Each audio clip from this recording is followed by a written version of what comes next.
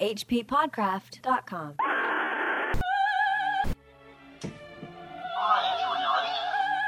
There is, in the land of Nar, a vast still lake that is fed by no stream, and out of which no stream flows.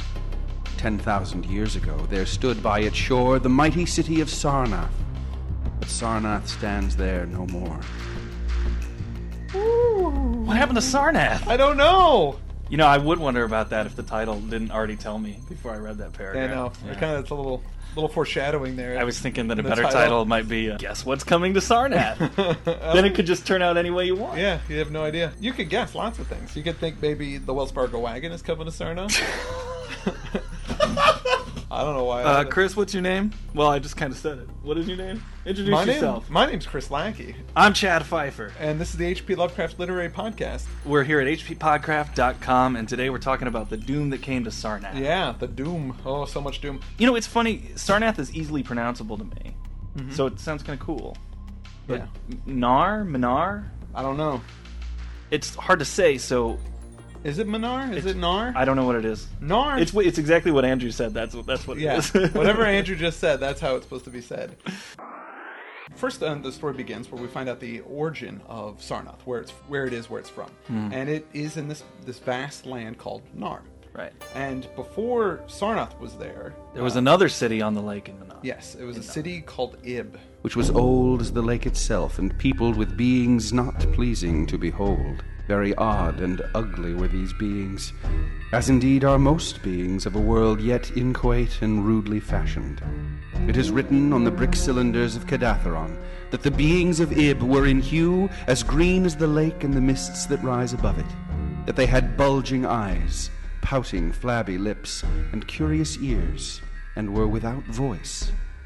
It is also written that they descended one night from the moon in a mist, they and the vast still lake and grey stone city Ib. Yeah, so Ib was full of green-skinned, big-lipped, weird ears, bulgy eyes. Not too unlike the deep ones. No, not too unlike the deep ones, which are some sort of hybrid fishmen that pop up in a couple of other Lovecraft stories. Yeah. I would point out that they rode. He says they rode down from a moonbeam, basically. Well, the mist. The mist. They rolled down on the mist, which I found is different some similarities between this yes. and the White Ship. Lots of skating around on moonbeams and Yes. moon mists. That's right. But he says that they worshipped this sea green stone idol. Yes, and it was a likeness of Bakrug, the great water lizard. Right. What do you know? What's a water lizard look like? I mean, well, I just assume it's a wet lizard. Well, in my head. well, there's iguanas. They're aquatic iguanas that live out in the ocean and do things like that. But what what this makes me think of? Great water lizard, Dagon. Yeah, it does make me think of Dagon. And he even says we don't know much about this race. Because they lived in very ancient times, and man is young and knows but little of the very ancient living things. Right. So much of Lovecraft is rooted in that notion. Dagon was rooted in that notion. Yeah, absolutely. That there were these civilizations that are down there on the ocean floor that predate man and have these stone idols and that kind of thing. Well, I mean, what's interesting, I always thought that this story was part of the Dream Quests, but it's not. No, it's a prehistory. It's a prehistory, and Yeah. in fact, Ib is mentioned in a later story, in the Mountains of Madness. Oh, really? Yes, briefly. Oh, how cool. It mentions that there is history in the Mountains of Madness. Well, anyway, pretty soon, these creatures in Ib, they're in trouble because men show up. Yeah. Dark shepherd folk with fleecy flocks. And the hardier men in the group, they pull right up on that shore of that lake, and they find precious metal in the ground, so they know they want to settle there. And unfortunately, there are these beings of Ib there, and the men don't like them. They just don't like the way they look. They don't like their sculptures. They don't like the way they smell. They don't like the flabbiness of their skin. No. They're got flabby, gelatinous skin. It says, As the men of Sarnath beheld more of the beings of Ib, their hate grew, and it was not less because they found the beings weak and soft as jelly to the touch of stones and arrows. So one day the young warriors, the slingers and the spearmen and the bowmen, marched against Ib and slew all the inhabitants thereof, pushing the queer bodies into the lake with long spears because they did not wish to touch them. they committed genocide, basically. Yeah, and they destroyed everything. They destroyed the whole city of Vib, knocked down all the buildings, all the structures, the monuments, everything. Except... No, they kept something. They kept something. They keep the green idol, which is like the likeness of Bakrug, the water lizard. The water lizard. Which every time he mentions it, he writes Bakrug, the water lizard. He never just writes Bakrug. Yeah. He writes Bakrug, the We've got to remind you. Yeah. So they keep the statue, and they take it to their temple. Right, so they just show off how they totally ruled Yeah. over the people of Vib. I mean, they're just doing it to boast. To boast. It says... But on the night after it was set up in the temple, a terrible thing must have happened, for weird lights were seen over the lake. And in the morning the people found the idol gone, and the high priest Taranlish lying dead, as from some fear unspeakable. And before he died, Taran-ish had scrawled upon the altar of chrysolite with coarse shaky strokes the sign of doom. Doom! So, I mean, does that mean he wrote the word, or is there some sign of doom that everybody recognized? Well, I mean, this is probably before writing. So, yeah. So this is a hieroglyph of that would be doom. Doom. So actually, I think a sign, literally a sign. What do you think it was? It was... Like a thumbs up? No, I think it would be the Thumbs opposite down. of that. It would be a hand missing a thumb. Oh my gosh, that is doom. This, by the way, you mentioned Dagon, also reminded me of Dagon, but not the H.P. Lovecraft story. The story of Dagon in the Bible that we talked about last time, where they brought the Ark of the Covenant I was thinking about to that. Dagon's temple. They dropped it off there, and it made everybody in the town sick, and it made the statue of Dagon fall down. Mm-hmm. Pretty cool. So the idol disappears. It's never found. Yes. The centuries go by, and only a few priests and old women remembered the big doom sign. I thought it was funny when he said only a few priests and the old women remember it after a few centuries. Like, man, those are some old women. But the city prospers. Yeah, it does great. They get all this. They get all the material and metals that are native to the lake, and they start trading, and caravan routes get established with local cities. So Sarnath waxed mighty and learned and beautiful, and sent forth conquering armies to subdue the neighboring cities. And in time there sat upon a throne in Sarnath the kings of all the land of Nar and of many lands adjacent. Yeah, so basically Sarnath rules. Yeah, and from here, the story gets a little dull. It's just kind of paragraph after paragraph after paragraph describing how awesome Sarnath is. Yeah. And in my head, it finally got to me. I started hearing Robin Leach from Lifestyles of the Rich and Famous. I actually even thought today, man, wouldn't that be great if we could get him to be our reader? That would be awesome. In Sarnath, it was nothing but champagne wishes and caviar dreams. Some excerpts. I don't even think we should have too much of this in here, but some excerpts of how awesome it is. The wonder of the world and the pride of all mankind was Sarnath the Magnificent. But more marvelous still were the palaces and the temples and the gardens made by Zakar, the olden king. There were many palaces. So high were they that one within might sometimes fancy himself beneath only the sky. Outshining all others was the palace of the kings of Nar and of the lands adjacent. On a pair of golden crouching lions rested the throne, many steps above the gleaming floor. And it was wrought of one piece of ivory, though no man lives who knows whence so vast a piece could have come. In that palace there were also many galleries, and many amphitheaters where lions and men and elephants battled at the pleasure of the kings. Sometimes the amphitheaters were flooded with water conveyed from the lake in mighty aqueducts, and then were enacted stirring sea fights or combats betwixt swimmers and deadly marine things. Yeah, that's good. That's great! Yeah. That was marine things. I was so bored with the descriptions of this place until it got to that.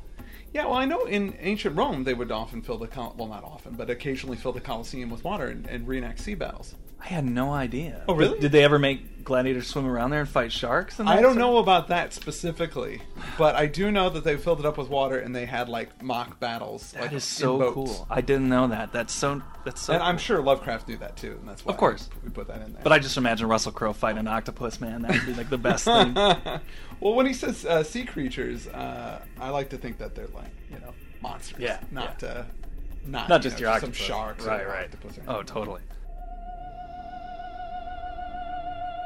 I mean, actually, I thought some of the stuff in there was pretty innovative. He goes on about how they have air conditioning and heat with one of the things. You know, they have like fans directed around so that air gets in everywhere, and then Right. they have like strategically placed fires so that people don't see them and feel the heat. There's rare birds flying around, nice houses, lots of places to pray to small gods. Lots of domes of glass. Yeah. Pretty advanced civilization. But then we get to the part after all this description where maybe they go a little too far, because he starts talking about this holiday they have. Well, yeah, each year they celebrate in Sarnath the feast of. It's called the Feast of the Destroying of Ib. Like that's the name of the holiday. The Feast of the Destroying of Ib. At which time wine, song, dancing, and merriment of every kind abounded. Great honors were then paid to the shades of those who had annihilated the odd ancient beings, and the memory of those beings and of their elder gods was derided by dancers and lutanists crowned with roses from the gardens of Zokar, and the kings would look out over the lake and curse the bones of the dead that lay beneath it. Man, these guys are assholes. They are such assholes. We have the 4th of July to commemorate our independence. Right, but we were, This we would were fighting be- an oppressor. Yeah, and also, I mean, it's not like on the 4th of July you can just go out and sock a British guy in the mouth or something No. like that. You know, I mean, Well, this this they would stand be- there and they curse the lake. That would be like if we had a holiday celebrating the destruction of the Native American people. Yeah, absolutely. And we celebrate it, and every year we curse the bones of the people that Yeah. were here before us. That's how wrong this is. Right, exactly. guys are And you know what? At first, the priests didn't like No, it. they didn't. They were like, this is not cool, But time passes. Time passes Eventually without they get calamity, into and it. even the priests laughed and cursed and joined Yeah. in the orgies. Well, they have, they're doing their own secret rituals on top of that. Right. They go up to this tower and they just, I don't know if they take a dump on the statue or what They they, don't, do. yeah, they don't really say what they do. They have a up there. secret thing they do up there, and It's a secret rite in secret rite and detestation of Bakrug and the water lizard. The water lizard. So 1,000 years pass like this, Yes. and on the 1,000th year. that's when people are really excited because the 1,000th year celebration is going to be amazing. People are making costumes; they're dressing up like the people of Ib. That's a long reign for a civilization too. 1,000 It's years. very long. Yeah. It's a very long reign to have a holiday like that, Yeah. and to have it not just it's a festival of the destroying of Ib. Like, I get the day off, but I don't really celebrate it. We have a barbecue in the backyard. I don't even know what we're doing this for. Not like that at all. No. They're very excited. They're really excited about it. They still have orgies and feasts. Yeah. This portion tickled me. Within his banquet hall reclined Nagus Hay, the king, drunken with ancient wine from the vaults of conquered Noth, and surrounded by feasting nobles and hurrying slaves. There were eaten many strange delicacies at that feast. Peacocks from the distant hills of Linplan, heels of camels from the Benazik desert, nuts and spices from Sedathrian groves, and pearls from wave-washed metal dissolved in the vinegar of Thra. Of sauces there were an untold number, prepared by the subtlest cooks in all Manar, and suited to the palate of every feaster. I love that the king even drinks like an asshole. Like he just can't have some wine. He gets ancient wine from a conquered people. Yeah. He just breaks into some poor person's house. What is the oldest scotch you have? Give it to me. I'm going to drink it and just throw it away. Because I got a saucier out here. My favorite line is, of sauces, Yeah. there were an untold number. Classic Lovecraftian description. Yeah, a number of sauces which shall not be told. Subtlest cooks. He really has they have some iron chefs there too. These very subtle cooks. Yeah, oh, I know. But I guess they figure out what taste you really like. Yeah. They put it in the sauce. They're that good. So everything's going great. It was going great, and they were getting served on these gold platters. Yeah. All this food was being served on gold platters. I'm setting this up for a reason. It was the high priest Naika who first saw the shadows that descended from the gibbous moon into the lake, and the damnable green mists that arose from the lake to meet the moon and to shroud in a sinister haze the towers and the domes of fated Sarnath. Thereafter, those in the towers and without the walls beheld strange lights on the water, and saw that the grey rock Akurion, which was wont to rear high above it near the shore, was almost submerged, and fear grew vaguely yet swiftly, so that the princes of Ilarnek and of Far Rockall took down and folded their tents and pavilions and departed, though they scarce knew the reason for their departing.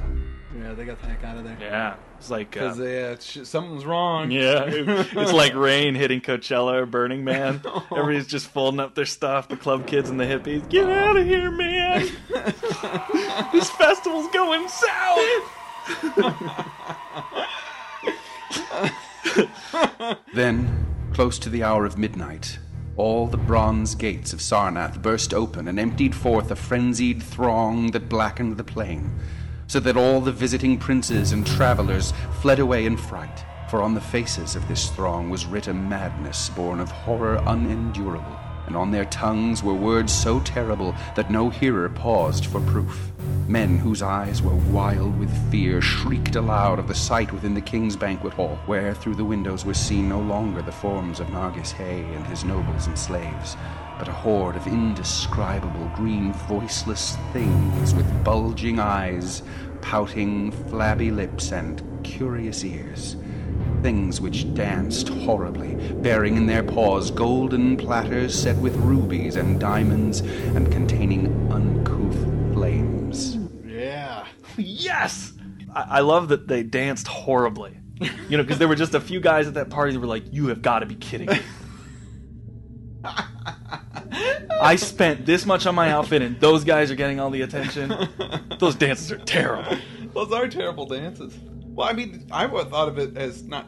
Yeah, it was some kind of dance that just didn't make any sense to your mind or something. Well, they got those gelatinous bodies, yeah. so it's like, you know, they're like bending in weird ways. Yeah, that you don't want to bodies see. Can't bend. You don't want to see a funky chicken on something like that. No, it's beyond funky. Yeah. So people freak out and they run away. Yeah. They never come back. No. Well, Eventually. some people do. Well, later some golden-haired, blue-eyed adventurers do make the trip. Yeah, they go, hey, let's go find out what happened to that town. Yeah. That town Sarnath. They get out there. Where once had risen walls of 300 cubits and towers yet higher, now stretched only the marshy shore, and where once had dwelt 50 million of men now crawled the detestable water lizard. Not even the mines of precious metal remained. Doom had come to Sarnath. There you go. Those people, they learned their lesson. Yes, they did. Start worshiping that god. Yeah. Oh, you think that's the lesson they should have learned? That's the lesson. And that's It's not about genocide. It's about, hey, that's the god that eventually, even if it'll take 1,000 years, you'll get it. Yeah. Even though probably other people that originally did the bad thing, had really awesome lives and then died happy. The Great Water Lizard is great. Yeah, well, it's in his name. Yeah. Well, that's the end of the story. That's correct? the end. The end. So, Chris, did you like it? I did like it. It does go on a bit. Yeah. And in the the first page is great, the last page is great. The Right. middle there's some interesting little tidbits in there. He paints this picture of the civilization, but I'm a guy that likes, a little bit more of a story. Yeah, move it along. Move it along. Now, I agree with you, but and this was indulgent. Normally would put me off, but precisely because the title tells me what's going to happen, I know that doom is coming. It's in a way, it's like almost a visceral thrill watching how beautiful the city becomes. You know that it's going to burn down, and it's like when you build a house of cards when you're a kid. You really go into detail and you're really careful, but you're just going to knock it down. It's going to crumble. Right. Or like watching people will line up when they do special effects for a movie to watch a house blow up. Oh, right, yeah. And the more beautiful it is, the more great it is to watch it be destroyed. I remember I'd get all my toys out and I would line them up and set them up. I used to take some of my action figures and put them in little scenes and then just set them all on fire. Right. Just because it was great to take something of beauty and destroy it in a way. Yeah, no, I get And it. in that way, It's I like, appreciated the story. That's all I'm saying. Sure. I mean, Mythbusters is part of its longevity is the fact that they keep blowing up stuff. And Right. I watch it. I love it. Watching stuff blow up in a high-speed camera is It's freaking great. awesome. And they take a really long time to make sure that everything's how it's supposed to be, right, and then yeah. boom, They it's give over it in a to it. second. And in that way, I think it's pretty cool. What's the background on this story? See, now here's the thing. This is often associated with Lovecraft's dream cycle. Yeah. See, here's the debate about it: is that in the Dreamlands, ancient things still live in the Dreamlands. Right. So that's kind of like, I mean, of course, it's not stated in this story or in any story. I mean, maybe in the Dream Quest of Unknown Kadath, which we'll get to eventually, that those things somehow cross over. I just read an essay by S.T. Joshi where it's all about Lovecraft's dreamland stories and his, quote unquote real stories. Lovecraft was a guy writing stories. He wasn't necessarily trying to make cohesive canon. No. So there's some ambiguity about where certain things are. But definitely Sarnath is ancient history, like he says in the beginning, and it's mentioned again much later in his career at Mountains of Madness, so end of story.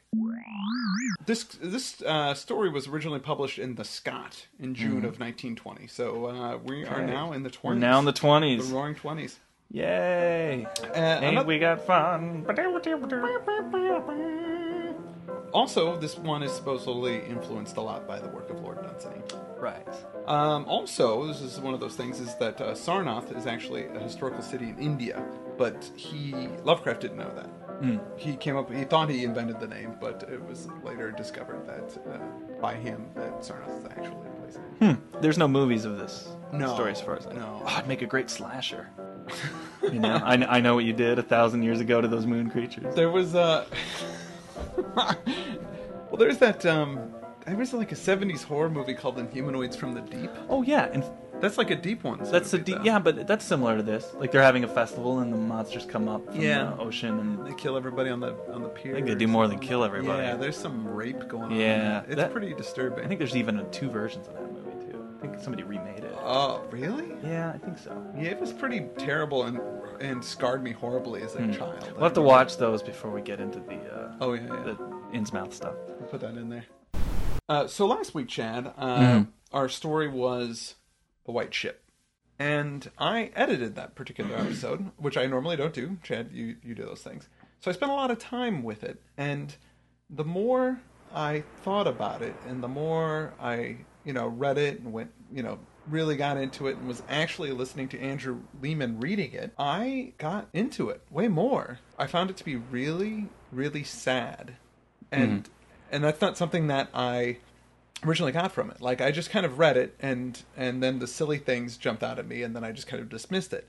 But in the beginning of the story, when he talks about how he's the lighthouse operator, and his grandfather, there was lots of ships, and then his father, there were fewer ships and fewer with him, and then that really just hit me as being really sad and pathetic. And then this whole kind of dream quest journey he has is sort of a reflection of his life and where he is and where he's going and what he wants, and I just wanted to share that. Your opinion changed. It did. Through listening to our podcast. Yeah. Which kind of blows my mind, but it did. Well, yeah, that's how good we are, man. We can reconvince ourselves that other things are good that we didn't like before. Yeah. Yeah. A little pat on the back crazy. for myself there. Yeah. So here's another thing I wanted to bring up. So I've gotten a few emails, and I think there's been a few postings on comments about whether or not I was joking if you got engaged. If I got engaged. And yes, I did get engaged, and Rachel is my fiance. And by the way, on the White Ship podcast, which was broadcast on Lovecraft's birthday, yes, we did have some excellent singing and playing at the beginning. And of that was it. Rachel. And that was Rachel singing. She sang, and then I played the ukulele. Ah, man, you guys are awesome. You got to take that on the road. I think we have a new act now. Yeah. No, seriously, I saw on YouTube people are already posting that, making their own videos and stuff. Really? Oh, that's great. No, that's not true. It's just Lovecraft floating in a spiral. Oh, and also on Lovecraft's birthday, Garrison Keillor on NPR brought up Lovecraft's birthday on his Writer's Almanac that he does. Garrison Keillor from Prairie Home Companion. He does this thing called Writer's Almanac, and he just talks about, a writer that day, if there's some kind of significance, and, he just goes on about it. That was my Garrison Keillor. It was really good. Thanks, yeah. You had me dozing off even. Sorry, Garrison, sorry. I had a letter that I got. We have a listener in Poland. Oh. Yeah, so I'm going to read you this Polish letter. Now, I wrote him because this letter is adorable and hilarious. Partially intentionally, partially not intentionally. Okay. So I wrote him a letter in response and said, I would like to read your letter, but I'm going to, because he apologizes for his English. And that's what makes it pretty funny. Okay. But I told him that that's what I was going to do. And he said, no, do it. I'm excited about it. His name is, he signs it Demi. So Here you go. I just want to send some positive feedback and thank you for creating such a cool podcast. Lovecraft isn't very popular writer here, and it is so great to hear some discussions about his novels. I downloaded your podcast on my MP3 player and listened to them while walking to workplace. Today morning, I almost shit my pants. Hold on, this is funny, because this was intentionally funny. Today morning, I almost shit my pants waiting for a green traffic light when I heard about grim Eskimos, their furry coats, and their kisses! ! Brilliant! Best regards from Poland, Demi. Oh, it's awesome. That's wonderful. That is great. But also, I wanted to say we've got a Facebook page. Yay. And it'll be in our show notes. And, just when we post new stuff, I'll post on Facebook. So if you're Facebook crazy, you can be more in touch. If you're not in touch enough. What else you got? I don't have anything. I wanted to say, I forgot to say this earlier, that this story tapped into my deep-seated hatred of rich people. It just reminded me, and I don't have that anymore, because, I know some wealthy people, but I guess, at one point in my life, I really didn't like people who were wealthy. Oh, yeah. It was just a stupid prejudice to have, Yeah. Obviously, some of them are bad, some are good. It's just like anything. But I remember and a lot of it had to do with, I sometimes would date different girls who maybe had more money than me, and I would feel insecure, and then that's where that kind of thing would bubble up. But I remember having a particularly bad breakup with somebody, and talking to my friend Josh Bentley and saying, man, sometime I just want to drive up to those suburbs and just wreck everything they have out there. Just vandalize. And he said to me, he goes, yeah, man, I'll do that with you if you want. He goes, I like breaking shit, I want too. And it was like somehow he both got on my side and also kind of told me what I was really doing. Yeah. You know what I mean? That was one of the wiser things I've heard in my life. And this story, which is really about building up a bunch of rich people and showing off all the stuff they have and then taking it away from them. Right. Well, Lovecraft knows a little bit about poverty. Poverty and being wealthy and losing that wealth. And maybe he had some kind of... maybe he felt like something happened in their past that he deserved it, like he was paying for the sins of his his father, or his family. Yeah. So maybe there's a little bit of that. Well, sure. It's a satanic deal, a Mephistophelian kind of deal that you find in classic literature like Faust. That if somebody has something and it's really good, they must have done something wrong or done something shady in the past, and one day they will pay. Right. And it's kind of a moralistic tale that makes it more palpable for people to accept that other people have more than them. Right. Because eventually they're going to get there. They're going to get theirs. Well, yeah. I mean, whether it's here or somewhere else. Well, I mean, that's, most of religion is based off that idea, too. Yeah, sure. Eventually you're going to get what's coming to you. There's going to be... So is celebrity culture, I mean, we put a lot of effort and time as a culture into making people look beautiful and wonderful. And then when they attain a certain level of height, we put most of our energy into tearing them down, abusing, and destroying them. Yeah, when celebrities have some kind of bad thing happening to them, everybody just loves it. They love it. They eat it up. Yeah. They want to know everything there is to know about it and how bad it is. And yeah, I see it. HP saw it too, Chris. Boy, did he.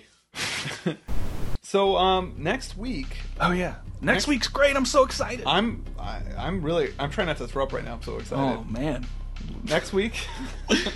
Next week. You say it. Okay. Next week. I know. It's hard for me to say it.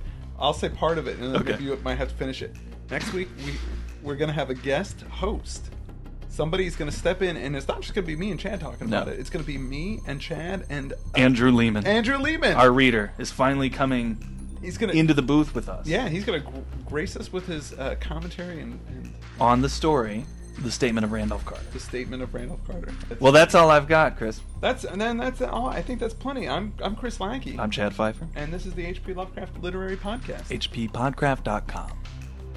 HPPodcraft.com.